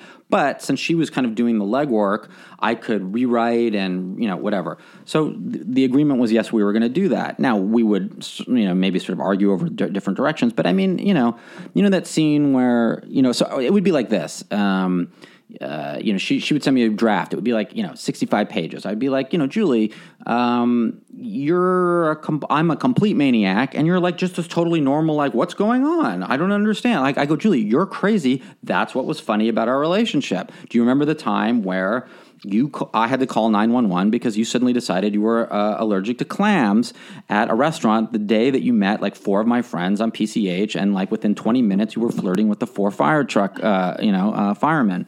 And so, that's why that scene ends up in there. Yeah. I'm dying. Do you need a Zyrtec? No, my nose is totally running. No, but do you need a Zyrtec? No, it doesn't work. I don't know. Just don't notice me. It might be my nose. Or don't judge me. Are you doing coke? No. Okay. I'm not. We can talk about it. I used to do coke. I'm internally weeping. Can you imagine that? You doing coke? Oh my God! Neither of us should be ever doing coke. No, yeah, I mean, not to mention the sinus infections. But I think I just have allergies. But go on. So she's so your reminder of these moments, and yeah. But I mean, it's even like I come over to the house because she's writing in Franglish. So and in fact, when we were a couple, one of the things I would help her do is that she would write, and I don't want to begrudge her. The woman is an incredibly bright woman. Let me be very clear. She would write. She wrote a script that I was attached to. Michael Rappaport was attached. This is a long time ago. I really thought it was a great script, but I would say, I would make corrections because I would, she wasn't in perfect English. So in this case, it would be like, we need to submit a synopsis to financiers and blah, blah. To this day, if you go on IMDb and read the synopsis, that's written by me. So I'm not saying that I came up with the entire synopsis. I'm just saying, that I physically sat at her computer and wrote it. So it was an extremely collaborative affair, and there are scenes that say he tries to order a hamburger, right? That's all it says. Yeah. I mean, I'll find a script one day and I'll publish it. Yeah. It says I order a hamburger, and I just, and I ad-lib it, and that's the scene, There are other scenes that were totally scripted, whatever. It depends. Anyway, during the shoot, one thing led to another, and at one point she said to me before a take, their take when she's screaming at the cab driver, "You're a Nazi, yeah. Blah blah blah blah," and I get out of the car, I go, "You're fucking crazy," or whatever, blah blah blah, and storm off. Yeah, I storm off, and I go to my trailer, and that's the end of the day. I mean, the truth of it is, it was really the end of the day, and they were going to have to wrap soon anyway. But I literally, in real life, went past the cameraman and went home. Because what she had said to me prior to that take is, "You ruined the ending of my movie." You ruined the ending of my movie? So the ending of the movie I wrote, okay? She didn't have an ending. It said, it was improvised. It said, da-da-da-da-da, and this happened. They tell each other about their day and blah, blah, blah. And I said, I think, and she goes, and there's voiceover. And I said, I think that people, after spending an entire movie with these two people are going to want to hear from these two people. I don't think you're going to want to hear, and the voiceover hadn't been written, or maybe part of it had been. I don't think you're going to want to hear about what happened in some encapsulated version. I go, that just seems like lazy filmmaking. I think you're going to want to hear these two people work it out. So I wrote this. I wrote it in, you know, this 3 or 4 page scene, and I didn't write her part because I wanted to do for her what she in effect was doing for me, which was not, you know, she could come up with better Julie dialogue than I could, and I could come up with better Adam dialogue than she could, more often than not. And so I basically wrote my side of it and kind of gave her placeholders for her side of it. And that whole thing where I'm sitting there, I mean, the M thing or whatever was there, but, you know, the me drunk and blah, blah, blah, and the whole beginning, that's all written by me. And then suddenly it cuts to voiceover, but there's a whole scene in there. When we were watching the dailies for that, the producer or the first AD came up to me and he was like, "That's fucking amazing." And this guy was not a nice guy. He was a French, couldn't give two shits one way or the other about me or anything else. And this was not in the movie. What you're talking about was not in the movie, or was? It is and it isn't. Okay. The images are there, but she's talking over them. But it was me going on. I mean, I'd have to read it, but, you know, and I'm crying and blah, blah, and it just felt like a genuine thing. But she was just like, "You're just going for a fucking award. You're just trying to cry. You're just da-da-da-da-da." And Julie was having a hard time. And also I directed the scene. I mean, you could say whatever you want, but I'm talking to the cameraman about, you know, it was co-made, you know? I mean, there's several instances like that. What were you saying? So what'd you say? What was your ending? I want to know what you said. Like, what was the gist of what you're saying? And do they work? Like, that's what I want to know. We did 2 endings. We did an ending where we're together and an ending where this is how little either of us knew. So we did an ending where we're having sex under the sheets. I don't think that's in there, right? No. Right. And then an ending, I guess how she ended it, you know. We did the dancing thing much later. That was the last day of shooting. That was the last thing we ever shot. Anyway, I'm just trying to remember what I wrote. I don't know. Honestly, I'd have to look at it. Because I was just even confused at the end of it. I was like, do they stay together? I was like so sad, and it was so heavy for me. And it's while I watched it while I'm in the relationship I'm in. And I was just like, it's, you know, and it's. What annoyed me about it is that she, to me, it was deeper than that. But maybe she was. Like, I felt like she was putting on this kind of like it felt very. Oh, I don't know. You know what? Honestly, to be frank, I don't remember it well enough to even tell you what I was critical about it. But did they stay together or they break up in the ending that exists? You would know better than me because you saw it more recently. I thought the last shot is us dancing. Is that like a dream or something like that? I don't remember. I mean, I thought I'd get it from you. I don't know. Because it was so subjective. Here's the answer. They made a fucking sequel without me, which, by the way... Oh, is that... So, I guess there's your answer. So that is the sequel? That's the sequel with Chris Rock? You want to hear this story? Yeah. Well, I find out about that, and I go, she made it... Okay, so after she said to me... So after I actually thought I had written like one of the best things I'd ever written, and I thought I had given one of the best performances I ever given. Okay, granted, that's a little vain or whatever, but so what, man? We were good together, and she felt off that day. Like, she was a really excellent improviser, clearly, if you watch any of her work, which is clearly improvised. But she was off that day, and she was more like keeping an eye on me and like the camera and blah, blah, blah. And she was having, and I kept trying to sort of engage her in the scene. And I think she probably felt in the end, I'm just going to go back to what my initial idea was or whatever. It got to, you're ruining the ending of my movie, because earlier that day we got into some other little fight, and then she decided to say, and it put me in a really bad mood, and I wasn't like speaking to her, and then she decided to say, "You ruined the ending of my movie." That's like on a daily somewhere, because we were already rolling, and I got out of the car and I fucking walked, you know, to my trailer, or my trailer, to the trailer for everybody, and went home.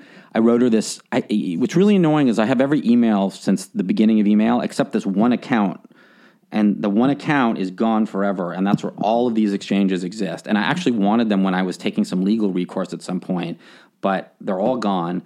But I write this really long email about how this is just completely unsustainable. And I said, and I don't want a writing credit on the film anyway. Now, what I left out was, before I came there, I was doing a movie called Deja Vu, which was this big sci-fi Tony Scott film, and she was getting really nervous, and I understand that why. I mean, it was a tough situation to be in, that the film was going to go over. But it was going over, and it was paying me, and it was a big movie, and there was nothing I could do about it. And so they had to push back their thing. But I would later sort of find out that everyone thought I was like a dick when I got there. Because in the beginning, it took like a long time for people to warm up to me and stuff like that. I mean, I hadn't even done anything yet. I haven't even been there. But because the movie got pushed back and blah, blah, blah, blah, and locations are falling out, meanwhile, I'm doing everything I can to make it easier on her, like signing shit away. So at one point, she doesn't want me to have my name on the title, on the script. So it's not going to say written by Julie Delpy and Adam Goldberg because of some French guild thing where it's going to cost them more money. But so it's a handshake agreement, and my lawyer's like, are you sure you want to do this? And I was like, look, Julie got screwed, as she says, and she spent our entire relationship bemoaning this. And even after she got nominated for a fucking screenwriting award for the second Before movie, she would still complain about the fact that she never got writing credit. She and Ethan never got writing credit on Before Sunrise. And so I was like, no matter how unpredictable Julie is, she's not going to begrudge me a writing credit. Right. And in her defense, I told her I didn't want one. And, and then when I thought, well, you know what I'll do? I'll watch the movie. And when I watch the movie, I'll see like kind of what's left. And if I really, what's left of it and what's left of me in it, in terms of my contributions and what I'm proud of or not. Now, Julie had everybody and their brother over to watch various iterations of the editing of the cut because she was editing it in her garage in the back or her studio in the backyard. Keep in mind, this is where I helped her take her 2-hour and 79-minute improvised movie Looking for Jimmy when we first started dating, and I helped her cut out 20 minutes, and that's the film that exists to this day. But somehow in this case, even after collaborating on the film together and clearly being an editorial, force in other areas of her life, I was apparently ill-equipped to watch any cut of the film until it was locked, and she was giving back the Avid the next day, and that's when I was invited over to watch it. So I was already pissed off. Yeah. So I watch it in her bedroom, and it's colored by all of this. Everyone I know involved in this movie has seen this fucking cut or various cuts. So I watch it, and I'm like, Julie, it's just like. So I gave her a list of notes, and she's like, I can't do most of this. I'm giving the Avid back tomorrow. I go, well, at least in the ending, put some of the dialogue in our mouths, and while you're voicing it over, just so there's something left, and it's not just like some weird visual montage. Because it just looks like you didn't know what to do, and you made a montage of us in a room, and then you're just talking over it. I go, you can do that with Annie Hall because there have been a million scenes prior to, but the last time we were in a room together in this movie was like 15 or 20 minutes prior to this because they go off to their separate things, and she's got that thing with the guy and whatever. I'm, holding the angel's hand and blah, blah, blah, and walking down the street. I was like, you have to have them speak to each other for at least a second. So I was just like, fuck it. I'm like, this thing is just sophomoric. And then, of course, it gets like purchased in 3 hours at Berlin. And I'm like, dough. And then it's like, then I'm reading like, reviews of it in the New York Times. And I'm like, I don't believe it. And then it makes like $20 million worldwide. Overall, it made pushing $20 million. And eventually I had to threaten a lawsuit after years because I got such crazy bumps for box office bumps, like every time it made $1 million, I would make, 50, crazy. It's just crazy for an independent movie, make, $50,000 or something, because they're like, it's never going to make more than, they just gave me whatever we asked. But so to this day, I'm owed more money, but I just took some sort of settlement. And part of that was based on the fact that the production company claimed poverty. While they were in pre-production for 2 days in New York, they were claiming poverty, and we're like, really, you're poor, but you're making another movie of hers. I guess now we're going to have to, my French lawyer was going to have to ask for box office dividends from 2 days in New York if they were really claiming poverty. And that's when they finally paid me something. Oh my God. Well, I had been paid one chunk before, but paid me another chunk. Anyway, cut to...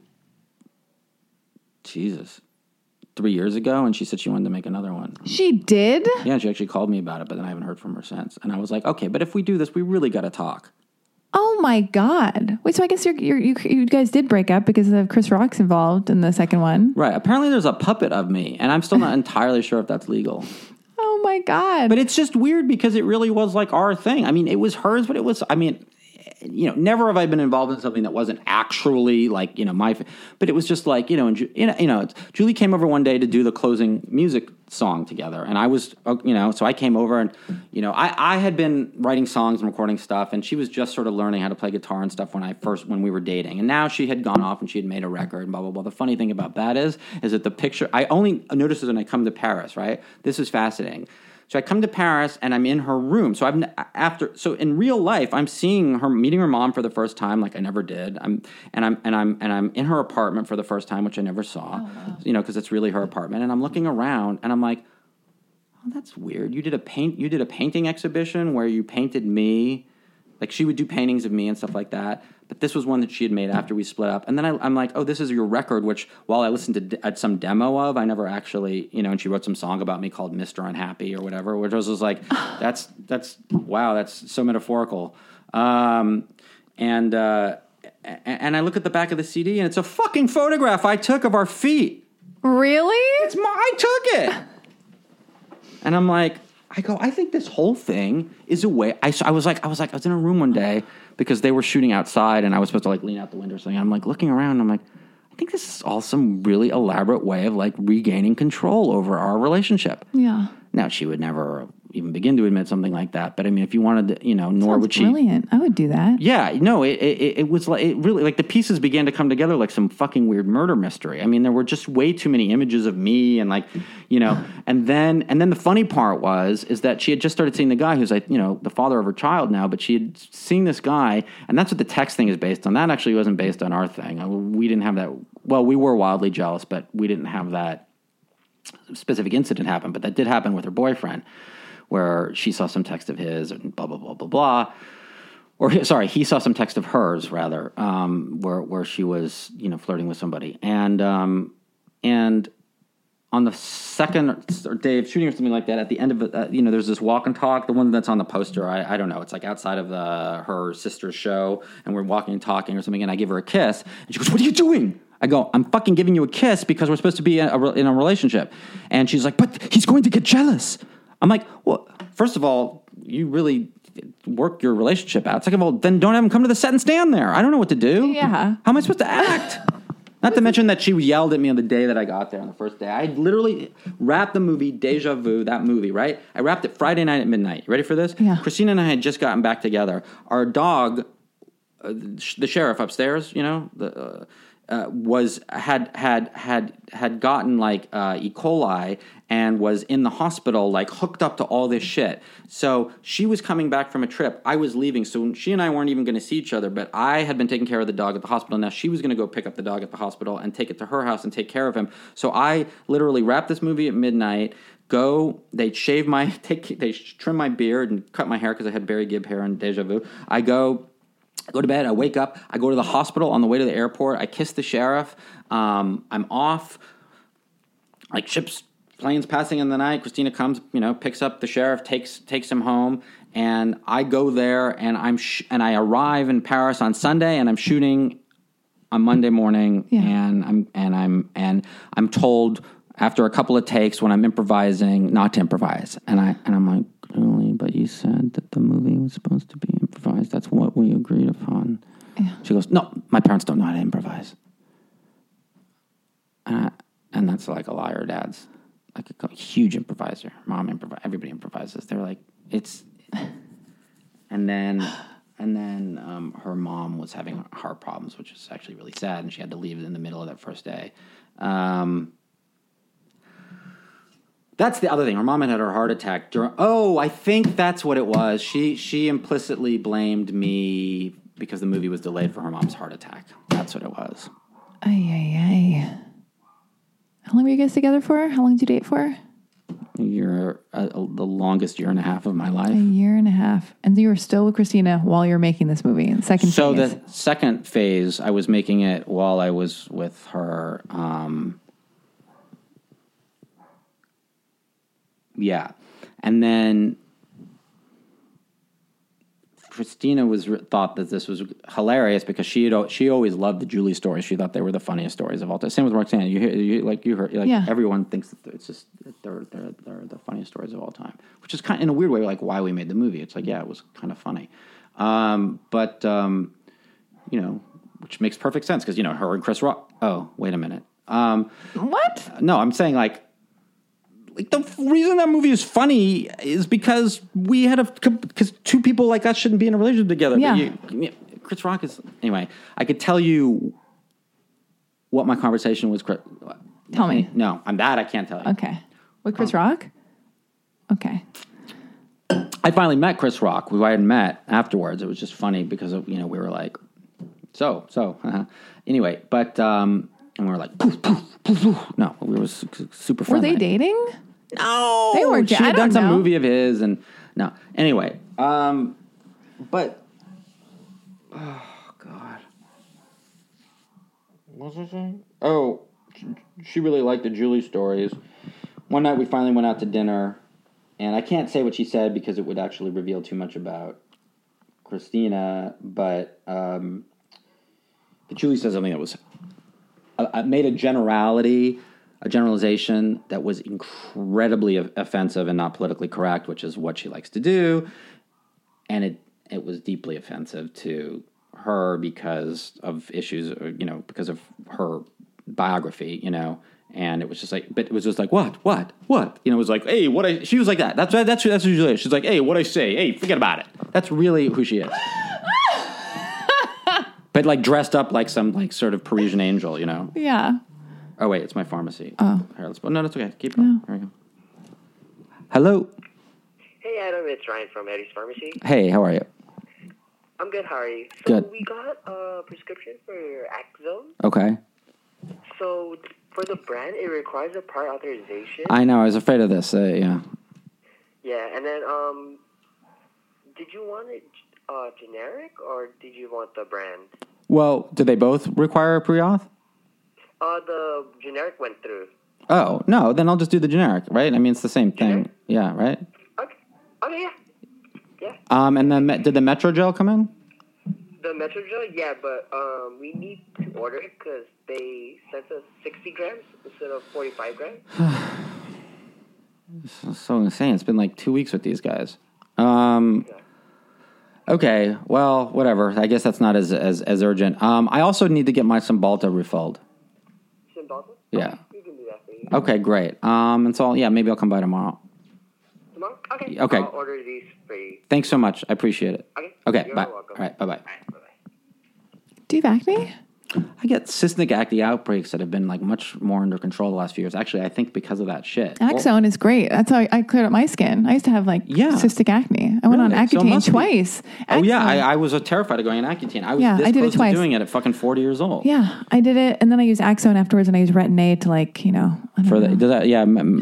A friend of mine swears by that. Retin-A is great. Retin-A Micro because it builds collagen and I don't know. I know. I'm getting. I use keep Metrogel. going, lately I've been going like, what's wrong with my eyes? Like, what is that? Maybe I should go to the eye doctor. Like, I should Where? Let me see. No, it's all right. You look great. No.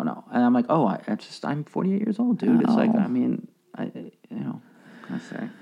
So, oh my God. I had this thing where I was going to... You're just going to talk about Roxanne for 20 minutes. Now Say I've some nice literally- things. You've outed everybody in the night. It's just turned into like this horrible, low rent, like indie version of Page Six. In fact, This is my dream. This is what I always wanted it to be. you know what Natasha called me at one point when she was just like, "You're with fucking Christina." She's like, you're like the fucking like you're like the slam dance Eddie Fisher, It's true. No, I'm just kidding. This is a That was dream, actually the though. funniest thing she ever said. I don't think she said slam dance, but she did say you're like the whatever, like the indie film Eddie Fisher person or whatever. Oh my God. I saw the picture of the two of them recently, which is hilarious because they fucking hated each other. Oh, really? Well, Natasha hated that I was with Christina, and Christina, like, just, when Natasha was going through, like, really bad things, I was, like, kept feeling like I should reach out, and it just didn't. Now I think we're probably into an area I shouldn't. The shit is so long ago, though. It's I just know. like, the only thing is it's like they're still alive, Wait, there was somebody who was dead I was going to talk about. Yeah, talk about them. And what's your relationship with Richard Stanley. Linklater? Stanley. Linklater? What do I say? Linklater? Rick Linklater. Do you talk to him anymore? If I'm going to get the inside scoop, we might as well just, For years we stayed in touch, and he was really super duper supportive. He's actually in Scotch and Milk briefly, but last time we had an exchange was, I was just like, I emailed him after Boyhood, and I was just like, that was just unfucking believable. Like, you've completely reshaped movie making. And then he invited me to it was weird, actually. He invited me to the cast and crew of that movie about the baseball kids. It was like the thing he called the spiritual sequel to Dazed and Confused. Oh, yeah. It was a small, I saw it, yeah. Right. So, why can't I remember? It's the name of a song. I'm just a fucking... Yeah, I know you're talking about. I'm just like an AARP spokesperson. No, he invites you to that, and so that was weird. That was weird because it was like I don't know how I was supposed to be objective about watching that movie, because what it was like was I remembered vividly the cast and crew screening for Dazed and Confused. So here I am, sort of sitting among these young kids who were my age then, watching themselves in there. It was such a bizarrely meta experience.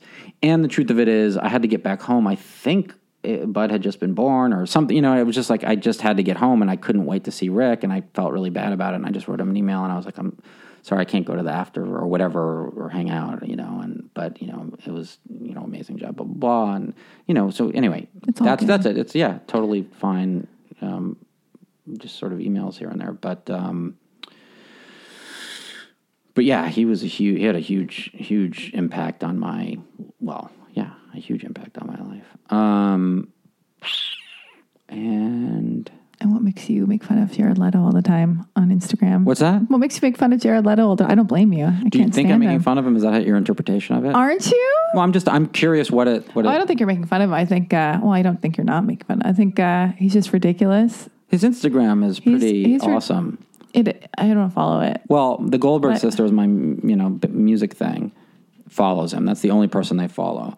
So because for a while they just followed Zero, which I always think is funny. Like I one of my pet peeves are like big, gigantic celebrities who don't follow anybody. Yeah.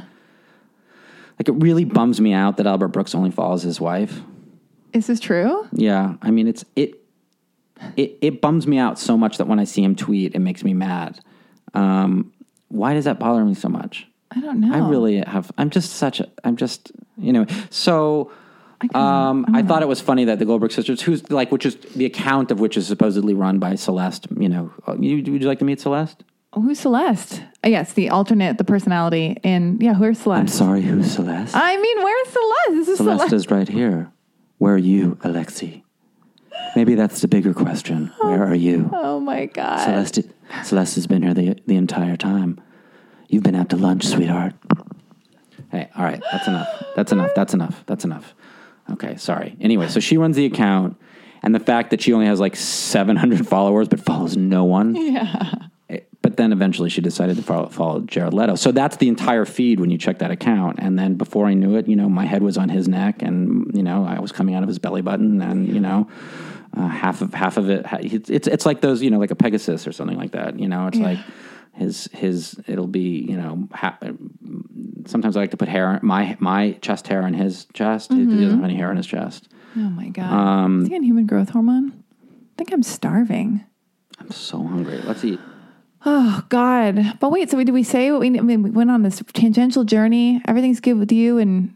Leaving in 5 so I can grab a snack and get Bud. I ordered us Thanksgiving. Aww. I guess we're getting Thanksgiving to go. That's great. I'm so stoked. Can I tell you what holiday I don't like? What? Thanksgiving. Yeah, why does it matter? I don't know. Yeah. First, people like family and shit. Yeah. But the other thing is that I get I'm not the sort of person who can say, okay, next Thursday, I'm going to really enjoy a big heaping pile of turkey, gravy, stuffing, and a bunch of other, sort of food items that really shouldn't be mixed if you have digestive issues. Yeah. You know? Yeah. And so I can't tell you how many mornings when I used to go to this Thanksgiving on my dad's side of the family. I used to do two. So we'd have one at the park, and then I'd go to my mom's, like at her, to her house or whatever. And I was just so stressed out because I knew, that I had to eat, and I had to eat like turkey at noon and then turkey again. And I kicked off invariably every Thanksgiving morning on the John. With the nervous tummy, and then had to go like keep a bunch of Thanksgiving. And anyway, nobody wants to. Do we have to end the podcast there? Is this where we're going to end the podcast? I told Bud last night, look, I don't know how this happened. One thing led to another, and before you know it, I was telling him a bedtime story about his 3 preschool teachers having a terrible bout of diarrhea. And he loved it. Of course he did. And now I think there's no going back. I don't know what to do. Because it used to be like a really sweet story about the Los Feliz squirrels, about how there's these squirrels in the forest of Los Feliz, and they form a baseball team, and then they end up playing the Altadena squirrels, and eventually they form a league, and then they go to Dodger Stadium and they play the Dodgers, and blah blah blah, and and this is it would go on and on. And there's another Halloween/Christmas story that he really likes, and somehow now it's just literally his 3 teachers eat some bad leftovers from their lunch the day before, and they all have a paralyzing bout of diarrhea while the kids are left to their own devices. Sounds like a story my dad or my mom used to tell me when I was little. I used to my mom used to tell me Cinderfella. Cinderfella. And I was like, that's when I came to life. And I was like, learning about, gay Cinderfella. Yeah, that's like, that just sounds like a porn. Yeah. I mean, is what that sounds like. This is a good time to end the podcast. But I mean, in some, Roxanne and I have, I think, an equally supportive, I think we have a mutually supportive and beneficial relationship. All right, nailed it. All right, see you next week. Okay. Bye. Oh, right, them.